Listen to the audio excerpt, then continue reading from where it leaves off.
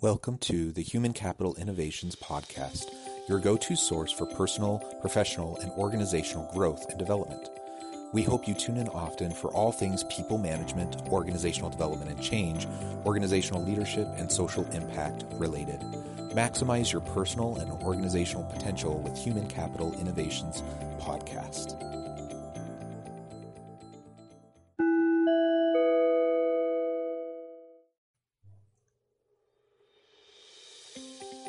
Welcome to the Human Capital Innovations Podcast.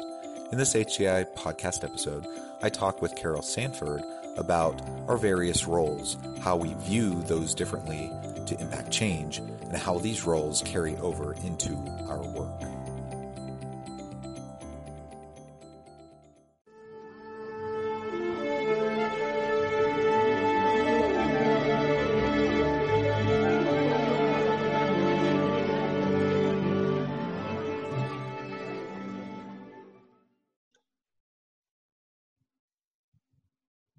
Carol Sanford, welcome to the Human Capital Innovations Podcast. Well, thanks for inviting me. I'm really excited to chat with you today. You have such an interesting background, and the topic for today on role perception and work and making meaningful change in the world is something I feel strongly about, and I'm really interested to hear your unique take on these different topics. So this should be a really great and interesting conversation. Great, and I love sharing my perspective on all that. So I think you're right. Great conversation. Awesome. Well, as we get started, I just want to start by sharing your bio with the listeners. Carol Sanford is consistently recognized as a thought leader working side by side with Fortune 500 and new economy executive teams, designing and leading systematic business change and design. She's a senior fellow of social innovation at Babson College, founder of the regenerative business development community, change agent development community. Her best-selling books have 15 awards, are required reading at leading business and management schools, including Harvard, Sanford, Berkeley, MIT, and others. Carol also partners with producing executive education through Babson College and Chaos Pilot in Denmark, University of Washington, and the Lewis Institute at Babson. Her books are filled with case stories from around the world with lots of diversity represented. Again, a great, really interesting background, and I see we share a lot of that that scholar and professorial orientation and a lot of the work we do. And I'm just excited to talk with you. Anything you would like to add before we really dive on in? I think the only thing that I would add to it is my fifth book, the one we're going to end up talking about, is based on an action learning project. And so we had over 100 people involved. So there's the scholar place that we share.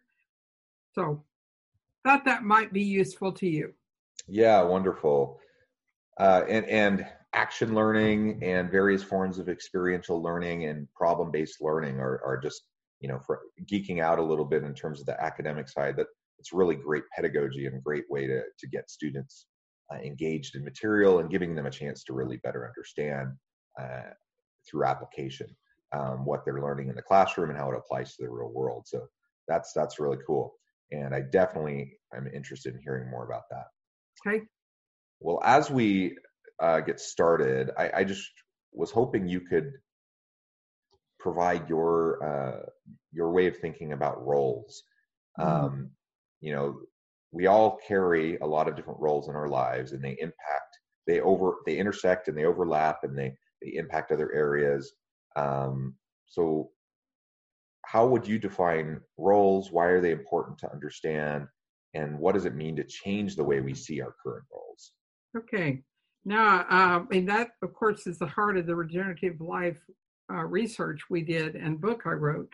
I think the first thing it helps is to think about roles in two levels or layers. You're speaking about life roles, which is what I call the base layer. We go out and we do sometimes they're related to our career, most often, like I'm a teacher or I'm an accountant. And we call it a role because we play it in a context, right? We're doing it as part of our contribution. But there's the second layer of roles, which is what I'm talking about, which in all cultures have been known and named. They've been called archetypes. I call them meta roles.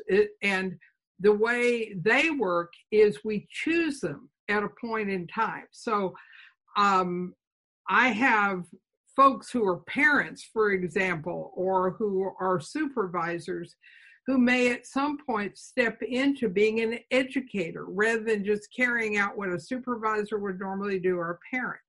And that's because those roles have an archetypal kind of meaning. They have kind of an essence that allow us to put into our mind an uplifting and aspirational and probably a highly useful way of engaging with people. So this book was about looking not at the career level of life of me doing things, but me of serving society or serving in a larger way, standing in a meta role. Does that make some sense? Absolutely. And I love that framing, and it slightly shifts the way our orientation and the way we're thinking about roles. So that's wonderful. So I guess the follow-up to that is, why do you feel it's important to shift our perception of roles, and what kind of impact can that have? Well, I am the granddaughter of a half Mohawk who knew about archetype from the Iroquois Nation kind of framing. And one of the things that he said his great-grandfather had taught him is when the Great Disruption came and the Trail of Tears and all of the reservations were established, you had to know how to regenerate a society. You had to regenerate a nation. And in order to have any nation work, and this is true in a lot of indigenous cultures which have not been overly colonized by outside forces, they know that these roles are important. So my grandfather taught me about head man, head woman, warrior, which did not mean go to war. It meant ask what's worth fighting for. And I write about this in an earlier book, the clown, which helped us see the elephant in the room, the hunter, which helped not just feed us, but understand how it was that we took care of the ecosystem we lived in so it and we both could eat. So I grew up with going to the farm, going to the pig pen, all that stuff with my grandfather, but it was never about this lower role. And I don't mean lesser role. I mean like daily life role. It was always about asking me, what is our role with these pigs? My grandfather raised pigs, right, among many other things. And it never occurred to me that I had a role with them. I mean, I thought about them, most people, I guess, think about it as they have a role in feeding me or going to market and sell them. Nope, my grandfather wanted me to understand roles in that way.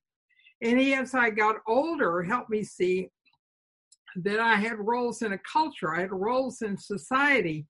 And if people didn't step up to those, you didn't have a working society. So that's, again, kind of the foundation of the research we did, is looking at what makes society work and what roles have to be there. Now, the daily life roles will go on, but what meta roles do you need to take on in order to step in at various points in time and create a system that works for all, not for most, not for some, but for all? Because that was the point of my grandfather's lessons, is those meta roles make a society work, but they also make an organization work, and they make a family work. And so understanding these is about the working of something, is why it's important. And understanding how we can play, we found 9 of them, how we may play all 9. I pretty much, over a period of a few months, will end up multiple times playing different roles, even when I'm just like with a corporate team in front of me. I don't always do it the same. I'm asking, what role is needed to make this work?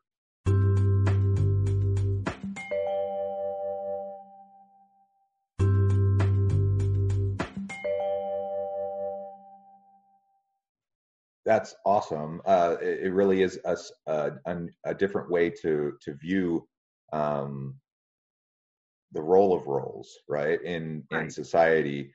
And I think that's really great. I love the idea of meta roles and really just the focus on the interconnectedness of everything.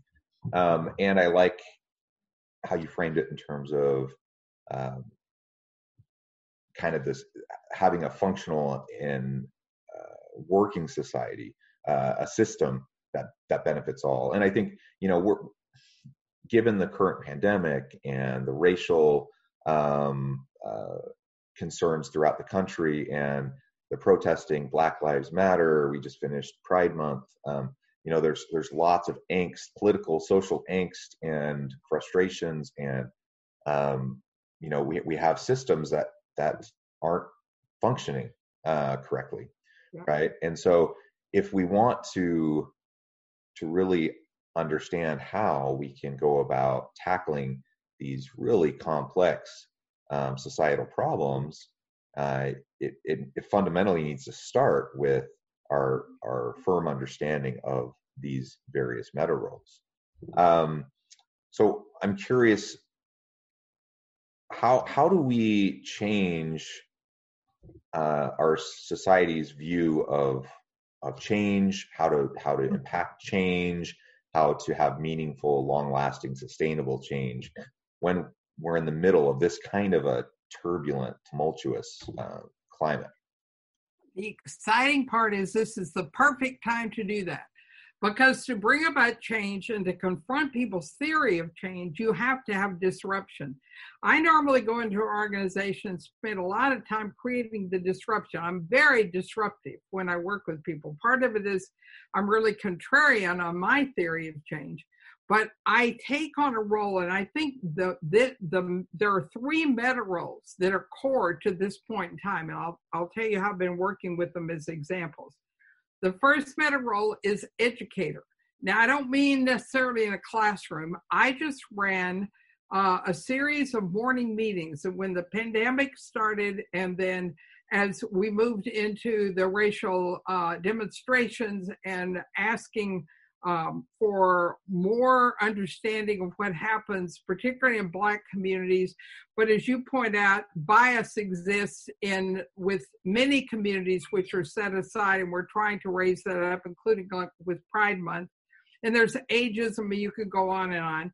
I ran a series of morning meetings with people who are members of my communities. I have business communities which people hang out with me several times a year, over many, many years, and individual change agents. And I stepped into this role, and there were two things that I brought in the education role. One was first an understanding of how to manage yourself. I did 27 days on that. And if anyone who's listening to your podcast would like to hear those, they're all recorded and on Facebook. And if they go to the Regenerative Life community and you answer the questions, you can join. If you don't answer the questions, I'll never know you showed up. That's an educator role, to try and give people, how in the world do I create me being stable enough I can help bring change? All right, so we have to do that. We have to work. You asked, how in the world do we do that? How do we bring about change? First, we have to educate ourselves to be self-managing in regard to our reactivity, our arrogance, our hubris, and being able to put ourselves in a position of being useful, being purposeful. But the second set of days I did for my corporate clients was what I call designing bias out of your structures, systems, and processes. Because people can't see that they're actually designing bias-making machinery in their organizations, in their work systems, in how they manage people, in how they do strategy. So just so people have an example of that, if you have any system that categorizes people and says, we have high, low, and medium performers, we have 4 types of people who learn 4 different ways, you're teaching the mind. This is my theory of change, and it's pretty well documented in many other places. You're teaching the mind to categorize. And we don't have that built into our mental structure. We don't come in, except the only category we have is what might eat me and what might be food. But that's like at the reptilian level, right? So if we're designing work that builds bias in, and I have 7 of those kind of processes, that my work is educating, right? It's to help people see. Now, I don't give advice, I don't consult, I educate. I think that's a more powerful meta role than being the content provider, the knowledge provider. So that's one role. I'm going to keep going to the second one. You can stop me if you want to put something in here. Yeah, no, that's great. I think I think that's a powerful way to view our work in organizations. Even though you're taking on what many would call a consulting role, a content expert, a subject matter expert role, but you frame it in terms of educating, and the fact that you're trying to break down processes, procedures, policies, the systems. Right. So I need to correct you. Oh, please. I'm not an expert. I tell people, do not trust me under any condition. Don't accept what I say. Don't assume that I'm coming to you as an expert. Test everything. I don't give you a what to do. You will have no checklist. You will have no specific. I don't give advice. You can't say to me, here's what we're doing, what we should, how are we doing? I tell them you have to switch epistemology. And if you've got an epistemology which is based on an expert, you've created another system that can be a problem. So that's another one that I confront. I'm not an expert. I am a person who cares about this. I help frame how people think, and then they become their own expert. No, thank you. That's really good. And my comment was on how other people tend to label, right, and frame it. And I think that's absolutely right. It's so frustrating when I found myself in those types of situations working with clients, or when I'm teaching a class, helping students learn how to do it. I've seen so many times where it's just so dysfunctional and it just doesn't work. You don't drive the change that you're seeking within the organization. And they do see it that way. They see it as, and sometimes it's because they feel like they're inadequate and they don't know how to do it. Sometimes it's because they want to outsource the responsibility and accountability, having the quote unquote expert come in and tell them what to do. Regardless of the reason, that's not how meaningful, sustainable change is enacted within organizations. It's a matter of asking the right questions, pushing, probing, getting them to think reflexively, and over time you can start to break down those systems like you've been talking about, to make sure that we, to the extent possible, and hopefully more and more over time, that we can rid our organizations, our policies, practices, procedures, our culture of all these latent biases and various conditions that just really don't serve a healthy purpose for the organization. Yeah, we can design them out if we understand what they are. And that's part of what, for me, the educator role is helping people learn to see and be discerning about what they're doing. I just am publishing an article, because you and I are so much, and it's the worlds we live in, right? Think about the educator role. I have an article in 6 parts, I think, that's going up today that is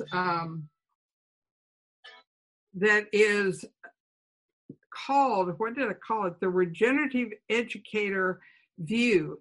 And it's on Medium, and it's taking what you and I are talking about right now and laying it out in 7 living systems principles about what education looks like when we're here. Now, that's in another role, the media content creator, because the other thing, I'm still on your question of what do we need to be doing right now to help guide change through the tumultuous times that we are in. We have to have ways of having something that is in front of people, like the educator, but has ongoing access.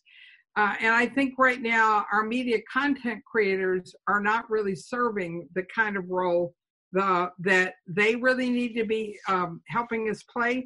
They need to be creating much more illumination on the systemic effects of actions. And often what they do is become just confrontive and don't help lift up what are the systemic effects. So if I'm in a meta role of media content creator, because that's not my life's work, but I have written 5 books, I've created 800 videos, I run 4 podcasts, and the reason I do all that is to combine my educator and my media content creator. So I think we've got to change. Maybe it's better to say we have to bring in people like you who are talking and create more media access to written video, podcasts, the kinds of things that help over time bump people's mind, disrupt what they're currently thinking. So those are 2 of the 3, what I call disruptor roles, that I think are necessary in times of change to get in there, get their hands dirty, but step into the meta role of it, not the confronting, tear it all apart only role. Awesome. That's really great. So building off of what you just said, looking at kind of a more systemic approach to change, that's kind of tedious, right? That's tedious work that requires consistent attention, commitment, to slowly work through the types of embedded problematic systems that exist and create more healthy systems to go in their place. One of the things I really like about your work is you talk about the non-heroic approach to change. How do you feel like that overlaps with what we've been discussing? Maybe you can define that for us. Well, it's perfect. Let me say, this is related to the idea of it's not tedious because you don't work on it the normal way. So most people work on change using an incredibly outdated theory of how change works. It's based on the physical world, and it was created by Newton in the 18th century, Sir Isaac Newton, who I am a descendant of, so I get a right to critique his work. And it's based on the idea that if you think of the idea of a cue stick and a cue ball, and you're trying to play billiards and get it into the pocket, that you hit the ball, it moves because you hit it, and it drops exactly where you want it to go. And that's the theory we have of how it happens. And so the hero becomes the one who is willing to step up, confront it directly, take on whatever it has, and get it to move into the pocket.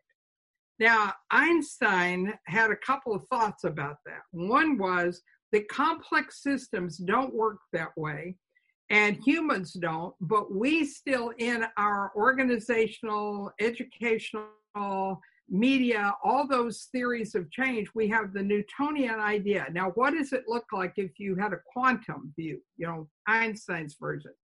Well, he says most of that kind of change happens in a field, and you can't predict what's going to happen when you hit something.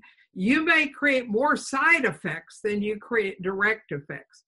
We know this from the idea of working on culture. And we know that you go into a house or a party or anywhere, and you can tell that there is an atmosphere. Now, by that, we mean this complex kind of process.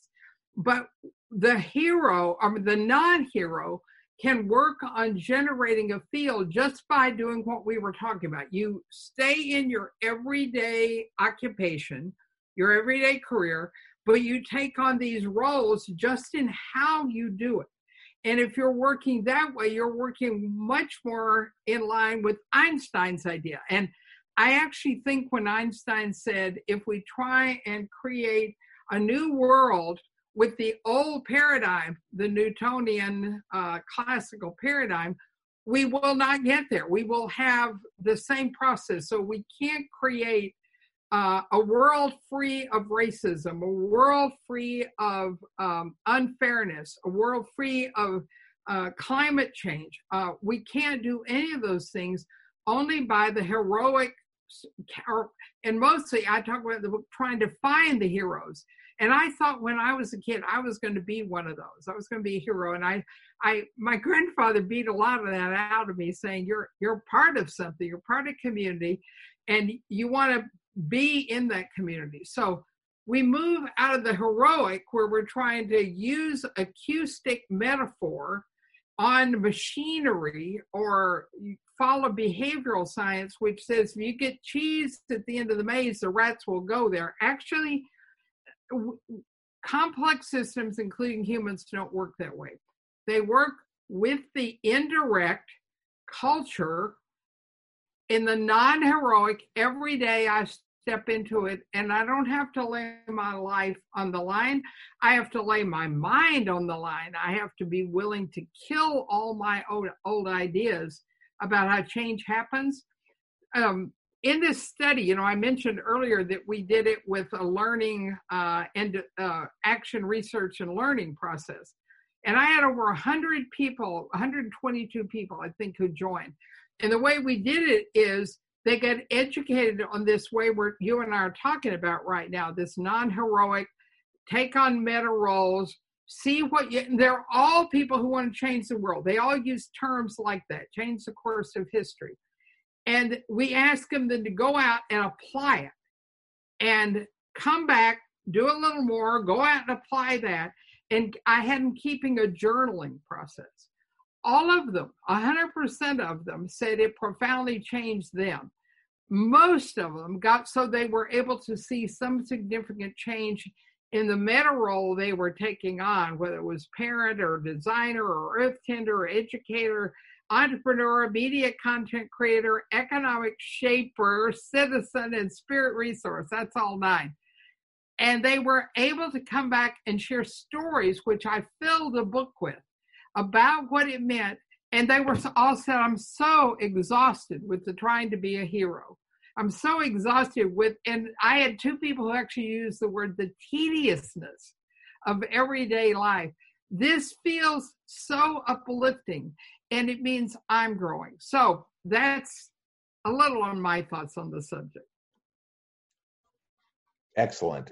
I think, like you said, the reflection and understanding how we fit is so vital, so important. Yeah. And ultimately, can we all impact major change? To an extent, sure. It's possible, but that's not the point, right? The point is to better understand ourselves and how we fit into our current system, and how we can change ourselves and thereby start to change what's in direct proximity to us. And then over time, perhaps we might have the opportunity to have broader change. We will. We are affecting that broad change right now in a negative way by not being conscious, by not working in meta roles. And my whole point, and what we found in the study were, think about you and your role when you're actually in the meta educator role, right? And we play both when we're in a classroom or with a client system.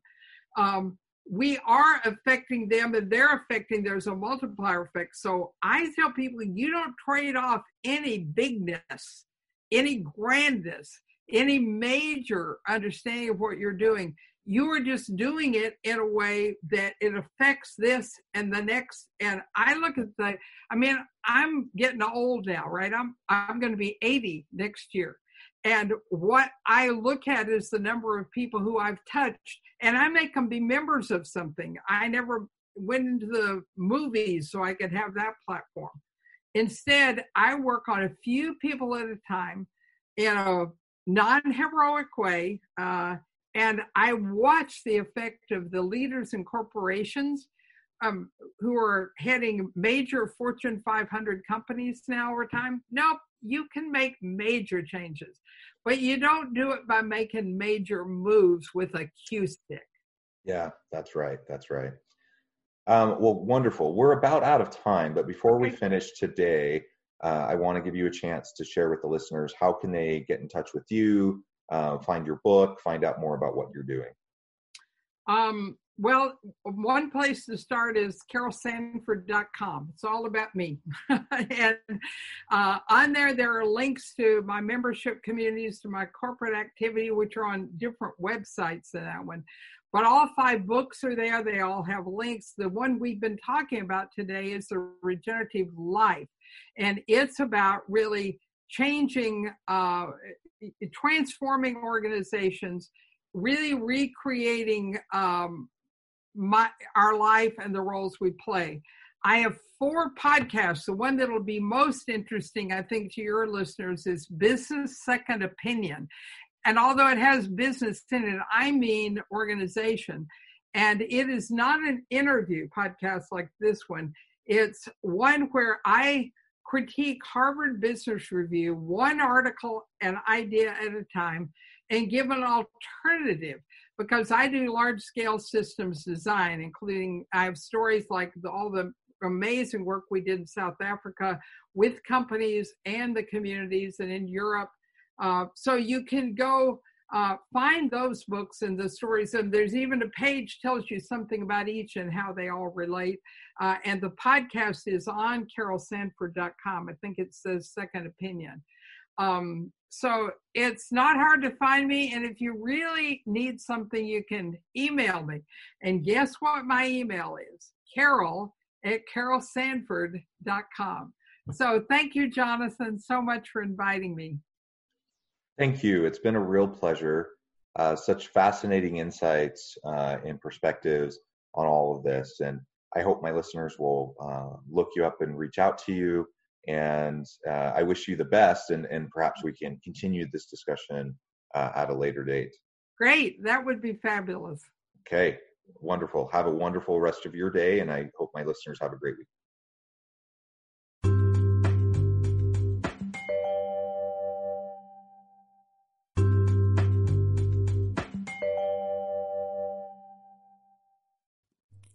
Thanks again for joining us for this episode of the Human Capital Innovations Podcast. I hope you stay healthy and safe, and that you have a great week.